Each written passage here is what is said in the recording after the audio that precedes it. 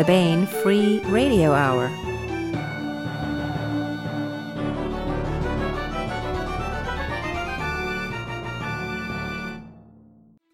On the podcast, King Cobra and Midnight Dragon class starships in convenient 40-ounce sizes used for odd purposes on backward planet Earth. Cuttlefish fight for honor in ice axe. Plus, we continue with the complete audiobook serialization of Alliance of Equals by Sharon Lee and Steve Miller. All right now.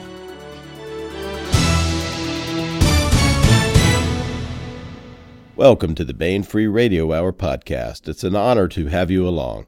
I'm Bane Senior Editor Tony Daniel. Hey, we talked with Tim Zahn this time about the new entry in his Cobra Rebellion science fiction adventure series. This is the third and final entry in the Cobra Rebellion series, and is a great finale to this section and to the entire 9-book Cobra series, which is coming to a resting point with this novel as well. Tim will discuss all that with us and tell us all about this great universe he's created. And we continue with the complete audiobook serialization of Sharon Lee and Steve Miller's Alliance of Equals. Now here's the news. I want to call your attention to the excellent free fiction and nonfiction now available at the Bane.com website. We put up these pieces to highlight a book that will be out from Bane, and this month both pieces relate to new offerings. First is the free fiction by Travis S. Taylor. That one is called Pain is the Fuel. No pain, no gain. The war with the ruthless alien Chiata rages on. Deanna Moore, known by the call sign Phoenix, fights for the triumph of humanity over the Chiata, but for very personal reasons. She and her mecha-suited team of Marines are bringing the fight to the aliens. Doing so will cause Deanna considerable pain. Good thing for her, and a very bad thing for the Chiata. To Deanna Moore, pain is the fuel. In this all-new story by Travis S. Taylor, set in his Tossetti Agenda series, and the latest entry in that series, Bringers of Hell, will be out in February. Also on the Bane.com front page is Catching the Gravitational Lens Express, the scientific backstory to Mission to Metheny by Les Johnson. This is related to Les's big science, sense of wonder science fiction novel that's coming out soon, Mission to Metheny. Science has always wrestled with the big questions, with frustrating, confounding, and immensely satisfying results. So too has science fiction wrestled with these same big questions of existence. Since the dawn of space travel and before, we've asked ourselves things like, is it possible to travel to other star systems? Are we alone in the universe? And if we aren't, where are the aliens? We get a little closer to answering these and many other questions as space scientist and science fiction novelist Les Johnson reports in this month's free nonfiction essay. And along the way, of course, Les Johnson discusses the background to his new novel, Mission to Metheny. Catching the Gravitational Lens Express, the scientific backstory to Mission to Metheny by Les Johnson, and Pain is the Fuel by Travis S. Taylor are both available at Bane.com. They're on the front page and soon will be part of our new Free Stories 2018 ebook anthology and our Free Nonfiction 2018 ebook collection, which are both available in perpetuity at BaneEbooks.com.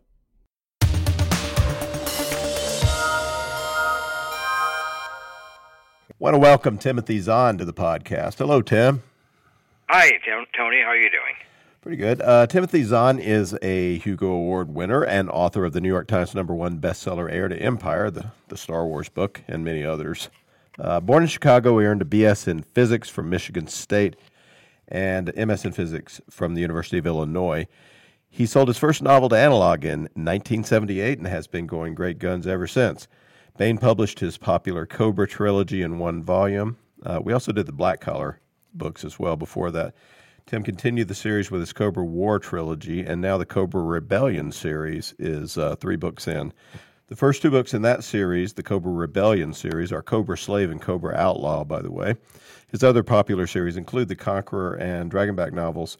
Tim has written over 20 novels, including a recent collaboration with David Weber and Tom Pope in the Manticore Ascendant series. That is, he and David are writing that. And the third book is coming out in March, which is called A Call to Vengeance, and that's a really great one, and it's a real climax for this great storyline set in the past of David Weber's Honorverse.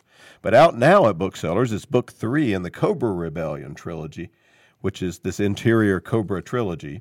That book is called Cobra Traitor. Tim, it looks like we are 9 books into this really fun sort of space adventure, military science fiction series.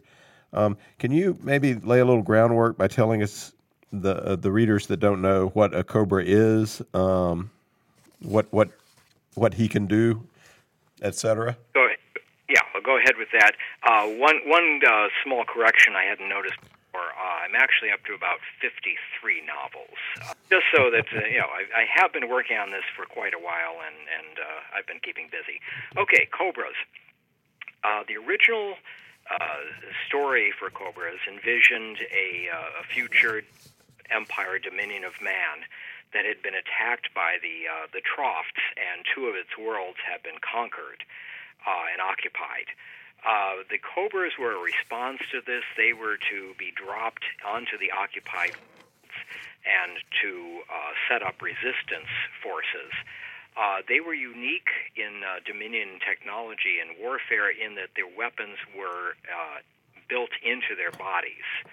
So they had fingertip lasers. They had an anti-armor laser running down the left calf. They had a bone laminate system and servos for extra strength and speed. And they had optical and auditory sensors, enhancements, and such. The key to the project was a nanocomputer that was put in under the brain that could control the servo network with pre-programmed reflexes. So you could, along with everything else, you could have a ceiling jump that would get you behind the enemy that was programmed into the nanocomputer. You would set the range to the ceiling jump, and it would flip you over. So you'd hit the ceiling feet first, flip you back toward the floor, and turn you over in time for your feet to hit the ground. And things like you could use the optical enhancements to target an enemy and then just fire, and the servo network would aim the lasers for you. So that was the whole thing. The problem was that when the Cobras, when the Dominion won the war and kicked the Trofts off those 2 worlds, we had a whole bunch of veteran Cobras who had nothing to do, and the populace was a bit nervous about soldiers returning from war with their weapons, still implanted, because you couldn't really take them out easily. The solution was to send a bunch of Cobras and colonists through the Troft's space, Troft assemblage, to some worlds on the far side where they could start new human colonies. The Cobras would act as police, guardians, soldiers, whatever was needed on these unclaimed worlds. So that happens kind of at the middle of the first of the Cobra books, and ever since then we've been following the Moreau family. Johnny Moreau was the hero of the first book, following their experiences on the Cobra worlds, dealing with military and political aspects of the whole thing, and as well as dealing with the Trofts on the far side of the assemblage as well. And the Trofts are rather nasty aliens. Their key is that they are very, very good fighters. They have a high technology and a good military system. Their weakness is that they are not a unified force. They are broken up into little domains of 2, 3, 4 star systems each, which are always jockeying for power. I mean, picture 15th, 16th century Italy, for example, with all the little city-states. Very similar, and it's hard to get more than a few of these domains and domain lords to cooperate on any given thing. And our heroes of this book use that to some extent, and of course the Trofts themselves are jockeying for position and advantage. So it makes the military and politics complicated on the Troft side as well as the human side. Now, as the Cobras have children, and they do have a lot over time, how do the descendants become Cobras too? Is there a process or? Yeah, I mean, it's a surgical technique that was done, and when the Cobras were sent along with the colonists to the Cobra worlds, the equipment was sent along with them so they could have future generations of Cobras. Part of the problem is, as always, there are unintended consequences. And one of the unintended consequences, unexpected consequences of the Cobra surgery was a whole bunch of future medical problems. You have the bone laminae has space for red blood cells to come out, but not as much as a normal bone would, so they tend to get anemia. They get arthritis. They get other physical problems, which shortens their lifespan.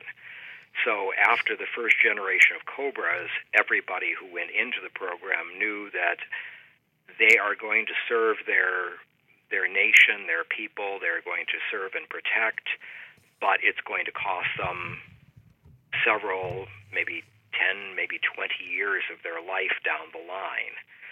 Very, very similar to how those who serve us in the military, police, fire departments know that they are risking their lives, except in the Cobra's case, it's pretty much guaranteed I'm going to have a shorter life, even if I survive everything else that's thrown at me. So it was these are the finest that the Cobra worlds have, the ones who are dedicated, and as I say, very much military type of image. Hmm.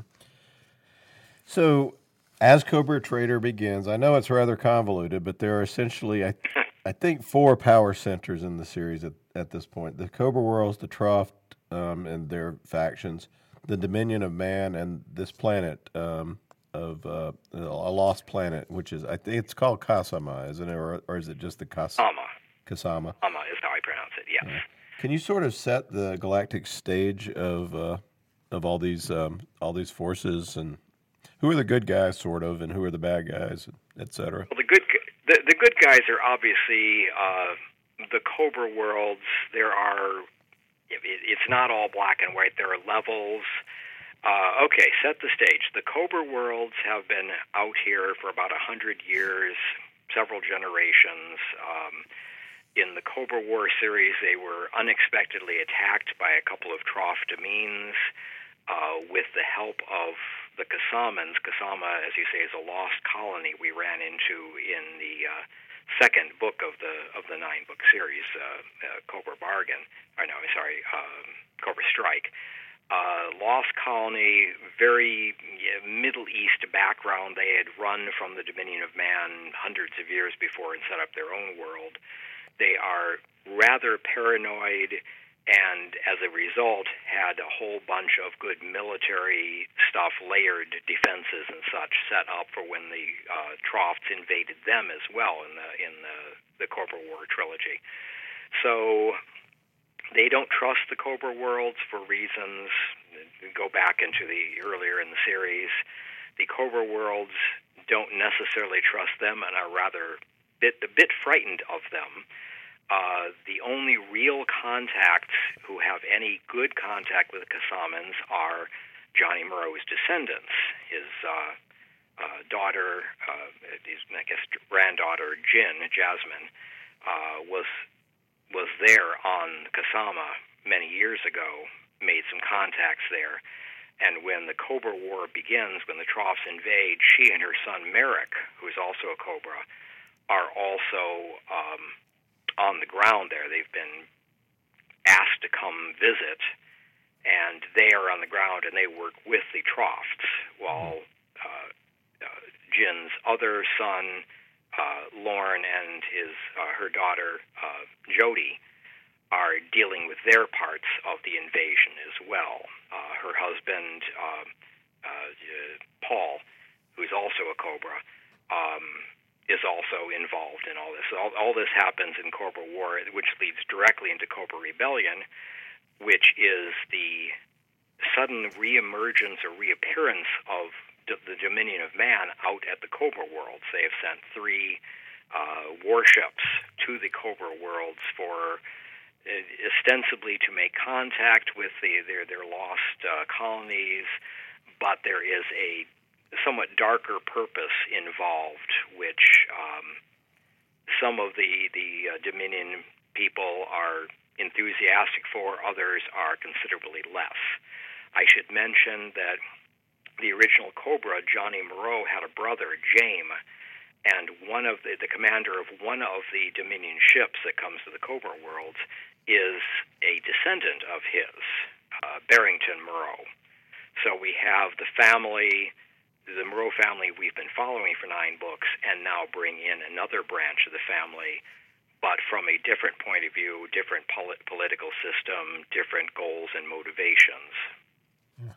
He's the commander of one of the Dominion destroyers, is it? Yes, battle cruisers, I think they're called. Yeah.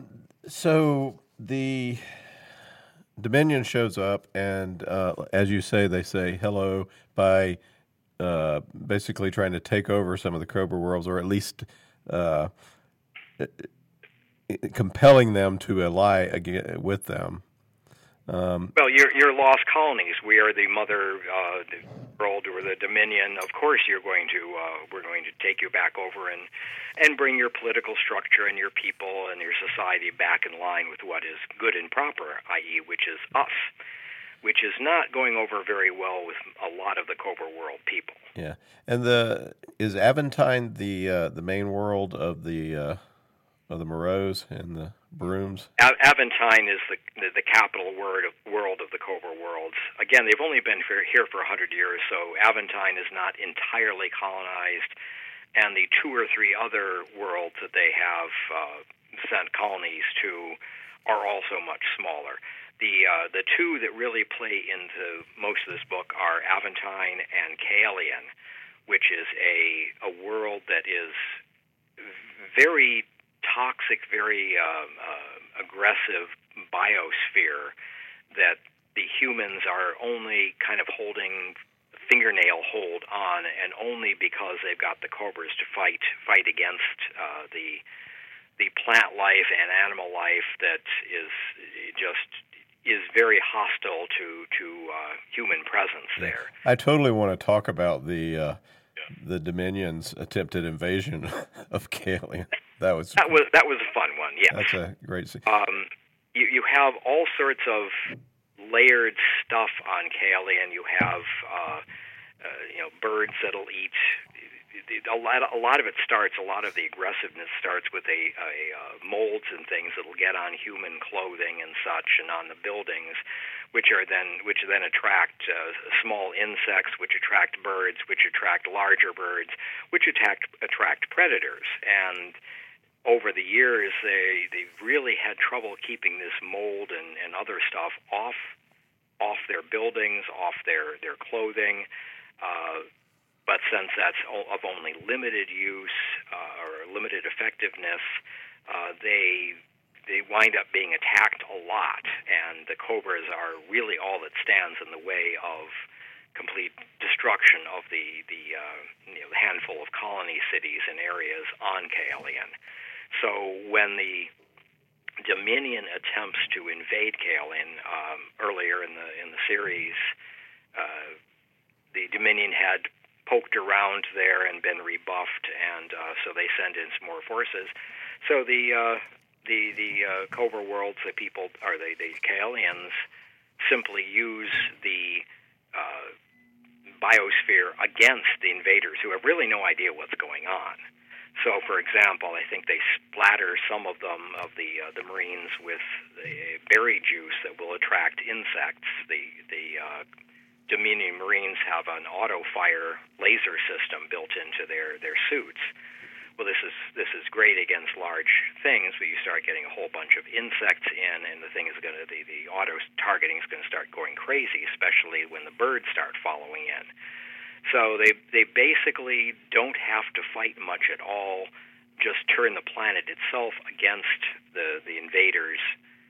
Again, the Kaelians know what's going on. They know how to manipulate the system, and the Dominion has no idea. So they get rebuffed fairly quickly and fairly ingeniously. Yeah, it's like, oh, these are just butterflies. They're not going to then there's more and more and more, and they're attracting other rather nastier. It's just it's a great chapter.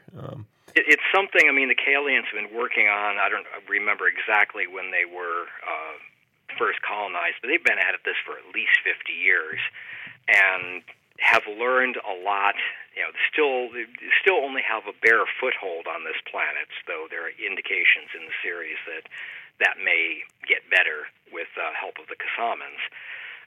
But it's a. You guys have no idea what's going on. Let us show you how really invading our world is not a good idea. Not a good idea. Yeah, and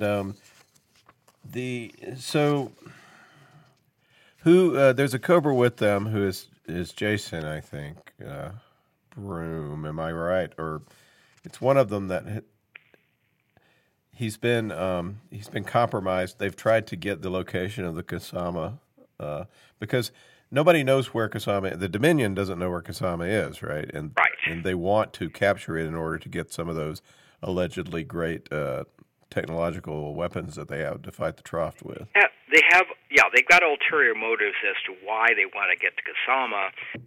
The Moreau family are the ones basically who have the coordinates, and they don't want to give it up because they don't trust the Dominion to whatever they're planning. They don't trust them.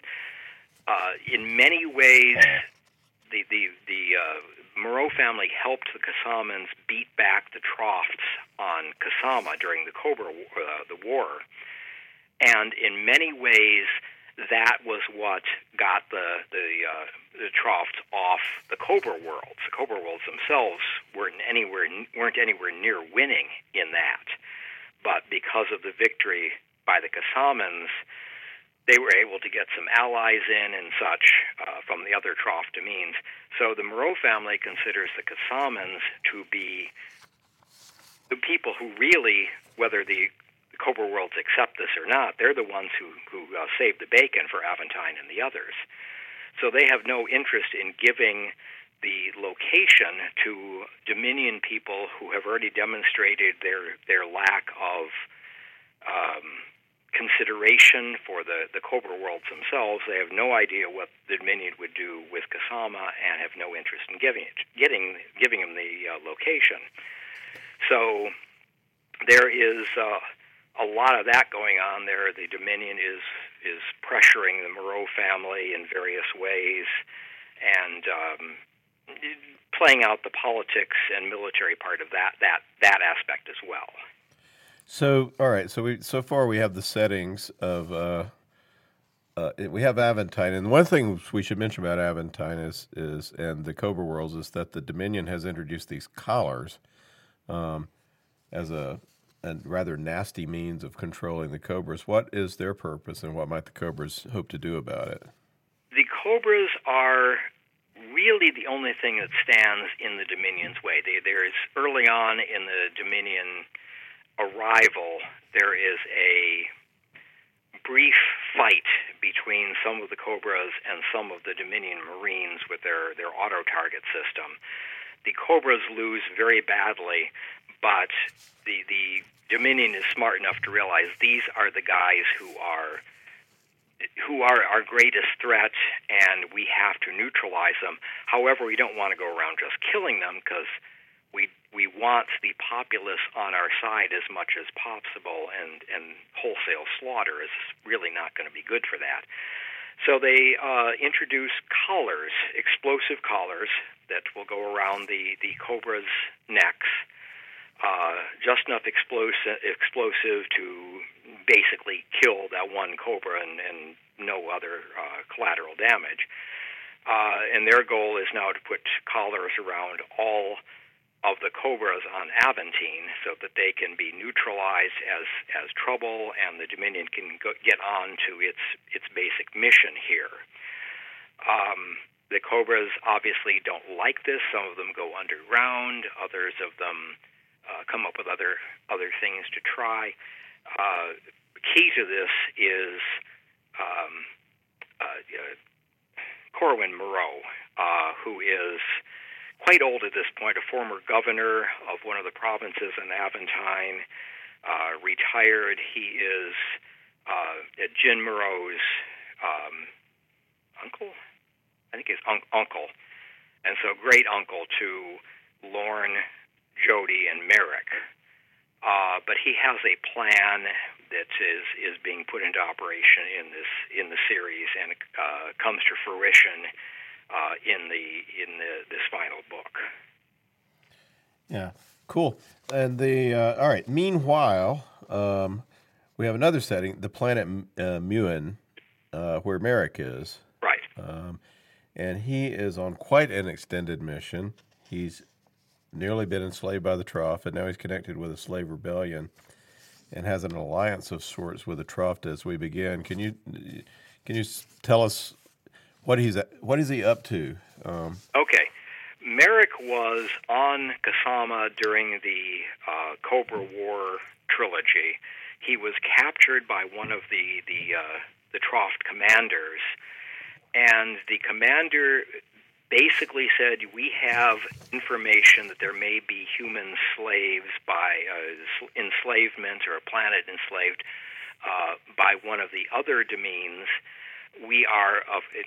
This is where the Troft politics start coming into play. We want to know where this planet is, what's going on, and possibly neutralize this Demene Lord as a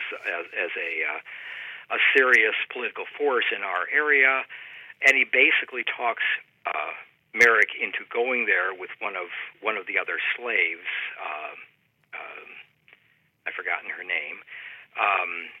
To find out where the planet is, find out what the Trofts are doing with human slaves, and basically help him take that place down.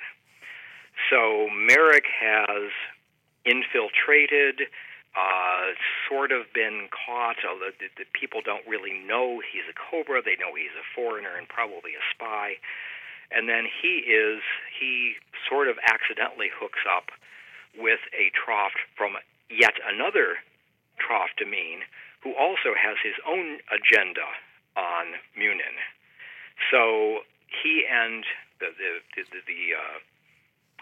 Troft agent and Merrick have come to a temporary agreement. We both want the drug these Trofts are creating to use in their war, or the war against the dominion of man. We both want samples of this drug. We will work together to obtain it, and then we'll figure out what happens with our alliance. So Merrick is now running with a special agent from a different Troft Demene. It is tricky trying to keep them organized, but no worse than probably a Clancy novel. Well, you got to, because that's how you can beat the Troft. Is that they don't all they're very how would you say, they're based on alliances, and they don't trust each other, and their idea of an alliance is what serves my interest right now at this moment, right? Exactly, yeah. So if you can take them apart piece by piece, you can defeat them. If you can persuade an alliance of a dozen of the Demenes, or persuade half of them that this is not going to be profitable, and have them desert the alliance, you can take them down that way. So it's a very much a piece-by-piece sort of thing you have to do. The Dominion understands this, but is not necessarily good at it. The Cobra worlds understand it a lot better. Yeah, the Dominion is they're imperial, and they don't seem as quick on their feet, although they have some very competent folks in their Navy and their Marines.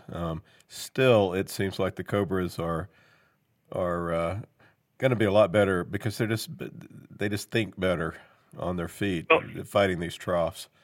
Again, with something the size of the Dominion, you will have inevitably a bureaucracy. You'll have politics. You'll have all of the stuff that any large organization does, and is not necessarily good for a military's ability to operate fast and take advantage of unexpected things, etc. So yeah, we've got politics involved in the Dominion military that you get it to some extent on the Cobra world, but since they don't have so much military, a lot of the times the Cobras are there on Aventine are simply working around the politics or ignoring the politics. Dominion military can't do that, and so as you say, they are slower on the uptake. Their people are not necessarily slower, but the organization itself is. Yeah. And this drug that the Troft are developing on Muin is an enslavement drug for humans. Pretty much, yeah. It's a loyalty drug enslavement. It would, if you give it to humans, they will be, as you say, enslaved, loyal to the Trofts. They will do whatever they have been ordered to do. It's a very much of a fifth column type of thing. And it would be devastating during the war if they could get this into any of the Dominion military. Also, to some extent, it kind of subtly indicates that they may be not doing as well as they would hope on the hardware military battle side of things if they're having to go to something like this, which is a very cool thing, but it's going to be a lot harder than just slugging it out ship to ship. So there may be the Trofts may be having some trouble back at the military or at the main battle line, which is not something that's going to help our characters any at this point. Also, another thread of the story is they've left Kasama. Jody Moreau and her contingent, I believe, who have.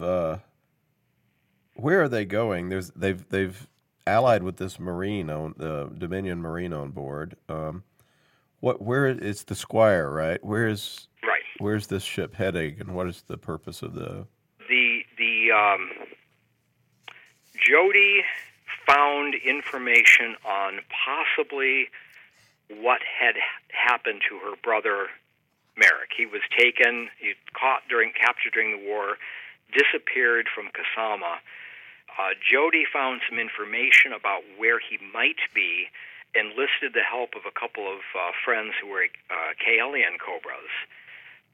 They got hold of a Dominion courier ship and are heading out there. And along the way, they have a Marine who was still left aboard this ship, unbeknownst to them, who has more or less allied with them because, first of all, he understands nobody left behind, and Jody's brother at the moment has been in some way left behind, and also because he's now on this ship, and his survival depends on all of them getting out alive. So he has his own political military point of view, but again, he understands this is the situation, and I need to adapt to it. So we have another somewhat uneasy alliance going on here between Jody and her Kaelian friends, and also a Kasaman woman is with them as pilot, and our Dominion Marine. And Jody's kind of the younger generation, right? Jody is the younger sister of Lauren and Merrick. So she is part of the Moreau family. Actually, it's the Broom family because her mother, Jasmine Jin Moreau, married Paul Broom. But the Kasamans consider her as part of the Moreau family, and since they are somewhat honoring of Jin Moreau for reasons that go back again, she is held in rather high esteem by the Kasamans. Should also mention that the Kasamans have their own agendas, their own purposes, and one of which is not getting sucked into another war, since the last one was pretty devastating for the planet. And they also have something of a genius mastermind leading them, Amnathi, Mothran Amnathi, who is very good at playing people against each other and coming up with solutions that other people haven't thought of. and another uneasy alliance between him and some of the Dominion people. So we got a whole bunch of people working together who do not necessarily like each other and may be going in opposite directions. But this is one of my books. They'll figure it out in the end. Yeah, and the and Jody and her group are basically on the way to rescue Merrick, or to. They're hoping that Merrick is at this planet they've got coordinates for, and if so, their plan is to rescue him. Yeah. How? Meanwhile, Merrick is kicking ass on Muin, which is pretty much, though he is also running. I mean, he's not Superman, so he is a little behind the curve in certain places, a little ahead of the curve in other places. He's having to dodge the local Troft. He's having to make sure that his alliance with the agent Troft is not going to end badly. And there are also some other things happening on Munin among the human slave population that may or may not be helpful to him. Yeah, they want to rebel, but they're really not very good at it, it seems. Yeah. It's something like that. But that the Muin segments are my favorite part of the book. That's the action, the real action stuff. And Merrick is a real is good at that sort of thing, commando stuff. Yeah, there's a lot of different arenas of action. Aventine, the ship that is following Jody, the Dominion ship, and the politics and things happening there, Kasama and Munin, and all of them have some of our lead characters in them, but all of them have a slightly different flavor because all of them are different setups, different politics, different antagonists. So there's a pretty good blend of pretty much you throw these Trofts, Cobra World, Dominions, and Kasamans together, and you get almost every combination and permutation you get out of those someplace in this book, in this series. Yeah. So the stakes are to avoid to avoid a big war that's just going to be devastating for everyone, survive, and make sure that humanity doesn't get enslaved by that damn Troft drug as well. And we get a great action-packed novel. Would this be? It seems to me this would be a good book for the reader who's maybe been holding out on this segment of the series. Go ahead and get all three books in the Cobra Rebellion series. And yeah, I mean, it's helpful to know from the very beginning the original Cobra books, but you could jump into Cobra Rebellion without having read the others. There's enough background set up for them. You mentioned the original three Cobra novels are in an omnibus. The Cobra War novels are also in an omnibus. Yes. So there are... I got to update that bio. Those first 6 books at a very reasonable price. But if you want to start with Cobra Rebellion, you certainly can do that. You can pick up the background later if you wish. But yeah, you could pick up these books on their own and not be completely lost. Yeah, and you put enough backstory in each of them that you could easily just jump into Cobra Traitor as well if you wanted to, and then become intrigued and read the rest backwards. Yeah, I mean they are linked obviously, but. And I would recommend starting, if you're going to start in the middle, start with the first of the Cobra Rebellion books, rather than Cobra Traitor. You could do it, but you'd have a lot more understanding of the background and how things are working if you started with Cobra Slave, and then Renegade, Outlaw, sorry, Cobra Slave, Cobra Outlaw, and Cobra Traitor. Yeah, right. Make up this series. So we got kind of a sort of finale here. Is the series ongoing? What's up next with Cobras? The series is done at least for the immediate moment. I designed this to end, as you say, it's got a good closing point. I may come back to it at some point, but at the moment, these 9 books are the plan is to be done with the series with these 9. Yeah. Well, it's just great fun. The whole thing. If you love military science fiction, if you love space adventure, big space opera kind of stuff with all sorts of alliances and various cool weaponry as well, this is a great series for that. So what are you working on at the moment, Tim? Well, as you said, we've got A Call to Vengeance, the 3rd Manticore Ascendant book coming out, I think, in March. We've got 3 more books contracted for in that series, and possibly more after that. The follow-up to Thrawn, which the Star Wars book that came out in last April, Thrawn Alliances, comes out, I think, in July. I have the 2nd book of a new series, Sybil's War. The first book, Pawn, came out last year. 2nd book, Night, will be coming out later this summer or fall. I don't think it's scheduled yet. And that's about it for the moment. The Dragonback series is being re-released. And I've got a few other ideas of things once I have some free time, which isn't looking like it's happening anytime soon. Well, it's another Zahnerific year coming up. So the book out now at booksellers everywhere is Cobra Traitor by Timothy Zahn. It's available at booksellers everywhere. Like I said, Tim, thank you so much for being with us and talking about Cobra Traitor. No problem. Thanks for having me.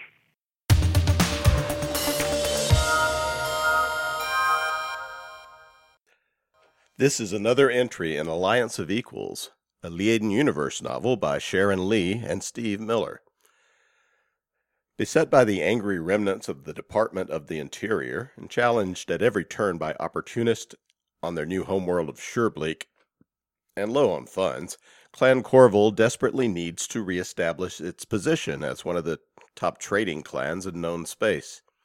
To this end, Master Trader Sean Yosgalen and Corval's premier trade ship Dutiful Passage is on a mission to establish new business associations and to build a strong primary route that links well with existing loops and secondary routes. But reestablishing trade and preserving the lives of the few remaining members of the clan aren't all of Corval's problem.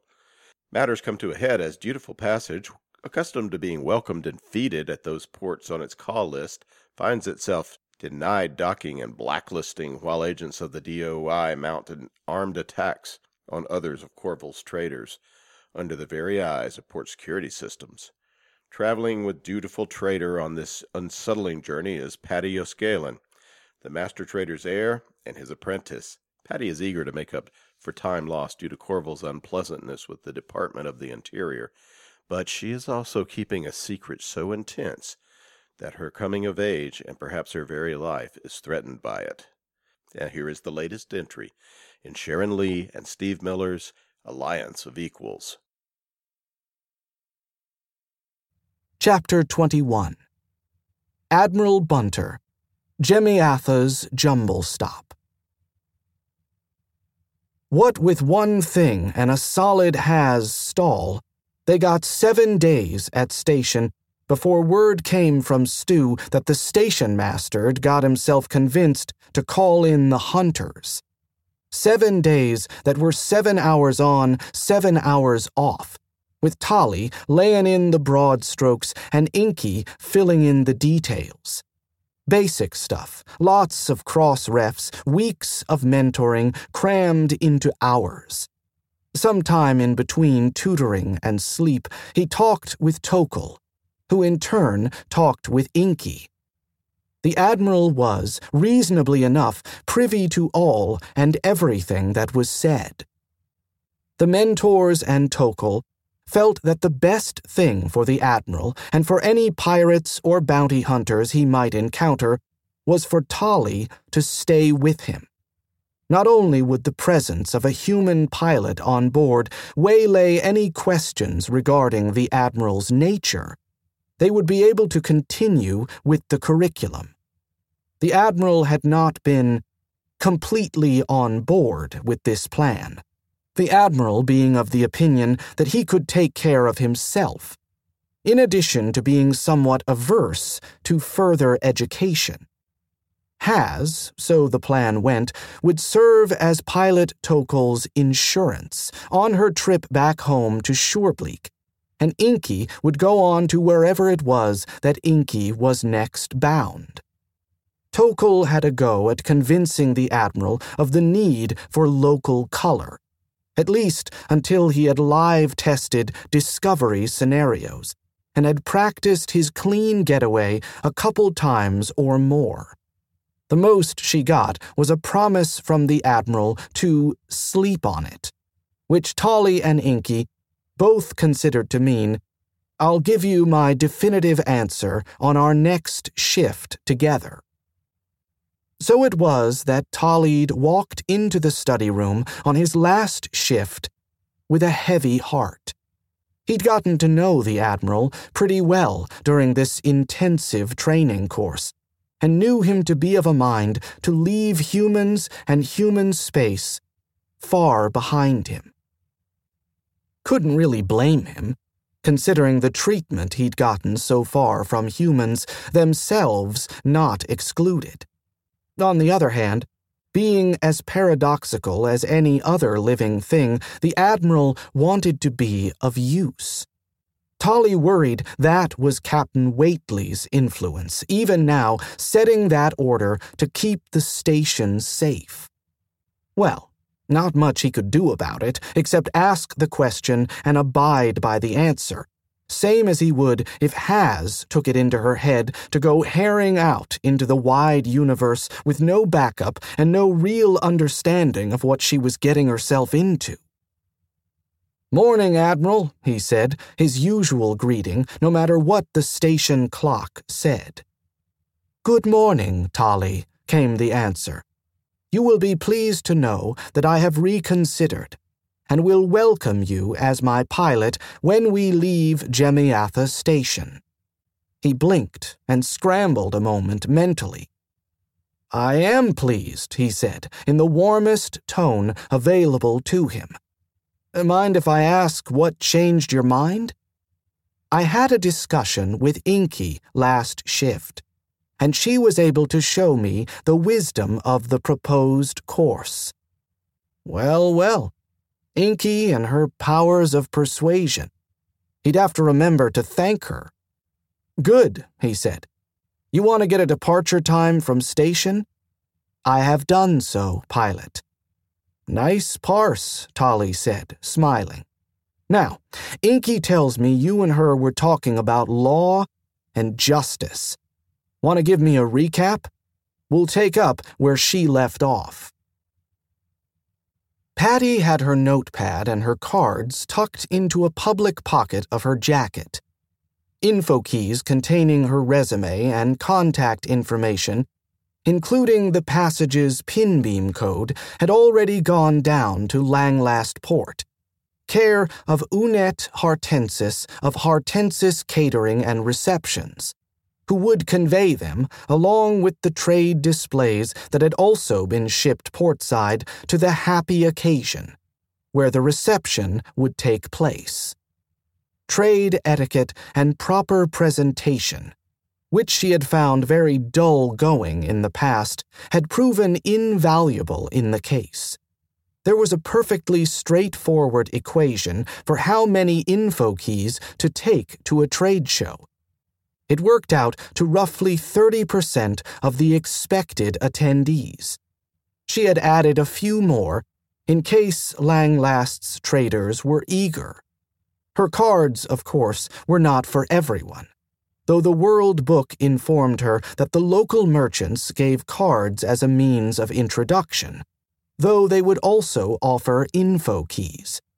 If she gave out 2 cards, Father would no doubt marvel aloud at her ability to form such rapid connections, but she had hope that all of her info keys would be taken up. She patted her pockets one more time, making sure that the UniCredit card was secure.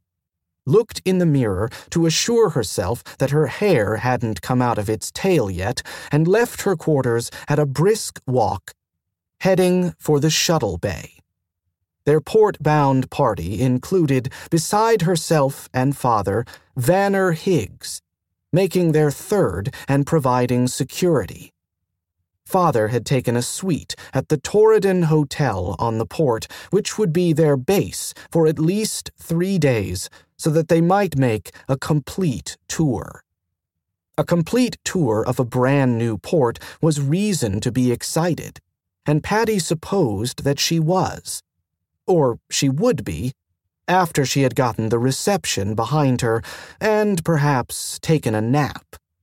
She'd had one last communication from Unet Hartensis, who assured her that all was well, that all packages from the ship had been received, that their client farm had sent an arrangement of fresh-cut flowers with the vegetables as a gift to the guests. They brightened the room, Unet said, and brought summer onto the port. Patty hoped that the flowers were not an expensive extra that had been deftly slipped in under her nose. If they were, of course, she would dispute the charge. She had in her notepad a copy of the itemized order and projected cost, and flowers were not one of the items listed. She assured herself as she hurried down the hall to the shuttle bay, completely organized and prepared for any eventuality. She only wished that her stomach believed it. "Ah, here she is at last," Father said as she entered the shuttle boarding gate. He was there with Mr. Higgs and shuttle pilot Chris Embrathiri. That was odd. Usually the pilot was aboard the shuttle ahead of the passengers, but perhaps Chris had already done the checks and come out to chat. "Forgive me," she said. "I had no notion that I was late." "Oh no, you are most fortunately slightly ahead of our departure," Father assured her. "Pilot Embrathiri has expressed a desire to sit as a passenger on this trip. You, therefore, will pilot us to Langlast Port." She stared at him, then looked to Pilot Embrathiri, who gave her a grin, and stepped forward to offer the ship key. Patty received it with a murmur of thanks as a shiver of anticipation ran up her spine. She was going to pilot live. The prospect pleased her. She bowed to her passengers. "If you please, I will perform the pre-flight." She glanced at the bay door and the amber light above it. "When the light goes to green, you may board," she said, though there was not one of them that did not know the procedure. "Thank you, pilot," Father said serenely. "We will await your signal." Shawn settled into his chair, engaged the webbing, and leaned his head against the rest. Chris was in the observer's chair, and Vanner in the passenger seat nearest. They were chatting, low-voiced between themselves, boon companions and canny old campaigners that they were. The murmur of their voices would soothe the pilot's nerves, simultaneously assuring her that she was not alone and that no one was paying the slightest attention to her. Not quite true, of course. Chris was observing, and would be quick to the board should there be need. Shawn didn't think there would be need. It was a well-known trait of pilots, especially of Corval pilots, that they found sims useful to a certain specific point. But live flight, that was blood and breath to them. Danae was very right to suppose that Patty's late setbacks were attributable to nothing more than simple boredom. He settled his head more comfortably against the chair rest and closed his eyes. Vanner and Chris were fond comrades, their bond burnished by time, glowing with a steady, comfortable warmth, like a banked fire. Shawn deliberately shut them out of his perception and concentrated on Paddy. There was some anxiety there, flutters of oranges and ambers. Nothing out of the way for a second-class pilot who had been abruptly called to an unexpected duty. There was also a definite, though rather subdued, sense of pleasurable excitement. He considered that, having expected to find more vivacity present in the face of live flight. But perhaps the child was still worrying over details of the reception. If so, that would soon enough be put aside. In fact, "All passengers," Paddy said from the board, "we are cleared. Drop in 3 at my mark." Mark. Hasenthal had finished laying in Tarragon's outbound course when it came to her. It came to her that she was never going to see him again. That he would travel with the Admiral until that person was deemed able to take care of himself, and then Tali would take up his life. His life that had nothing to do with Surebleak, nor with Hasenthal nor Felium.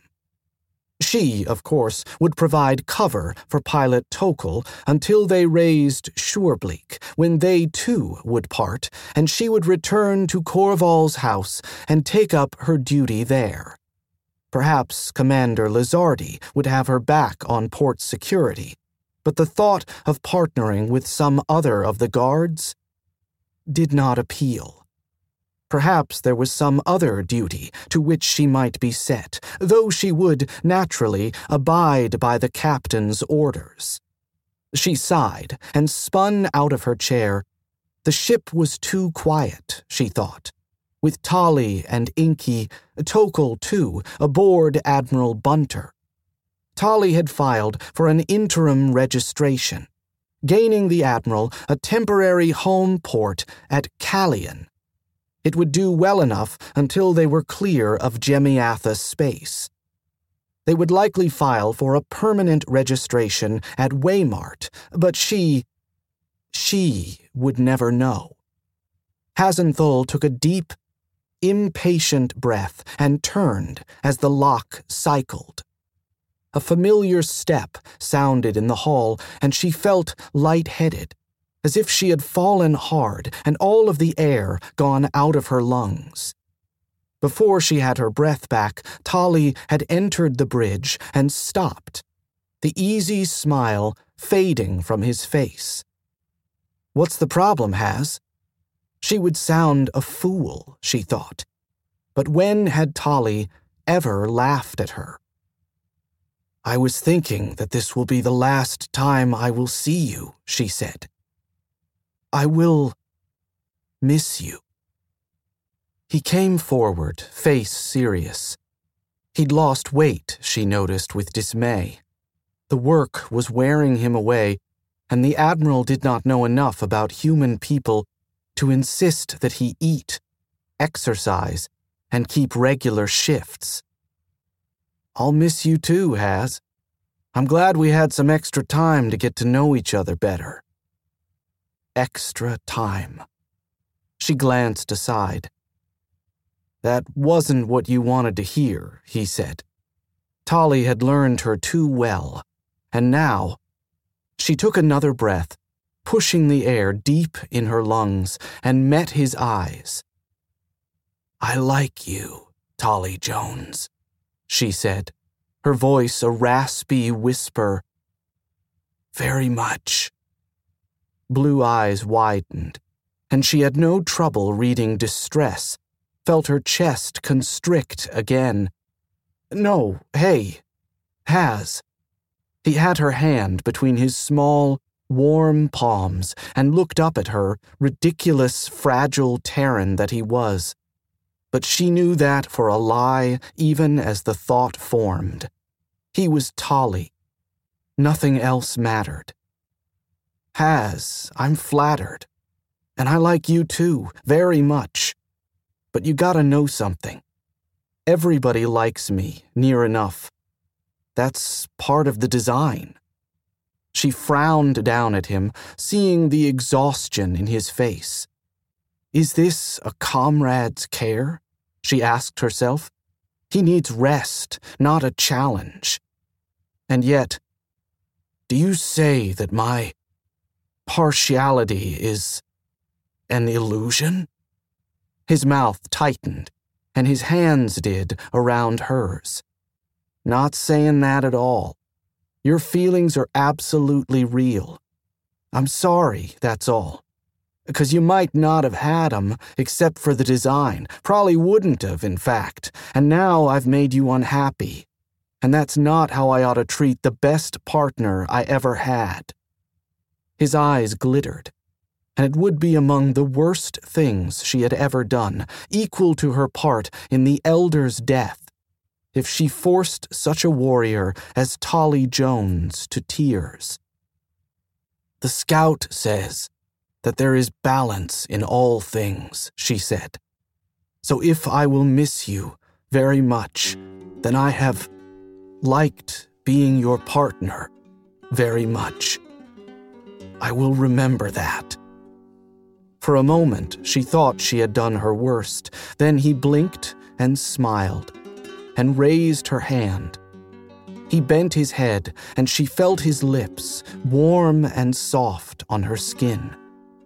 She took a careful breath and held very still, even as he relinquished her and looked up, smiling. Not the old, bright smile, but a softer thing. Perhaps sadder. That's the ticket, he said. I'll remember you, Has. I'm glad we could say goodbye. I am glad, too, she said, and could think of nothing else to add. Right then, he said more briskly. I'll just pick up the rest of my kit. Early lift tomorrow. That was another entry in the complete audiobook serialization of Alliance of Equals by Sharon Lee and Steve Miller. And that's it for the podcast. Thanks to Audible.com and to podcast theme composer Ruth Judkowitz. And a great big Texas 10-4 on the excellence of the Cobra Rebellion trilogy, as well as plaudits, laws, and thanks for Timothy Zahn, author of Cobra Traitor. Please join us next time here at the hammering heart of science fiction and fantasy. And keep reaching for the stars.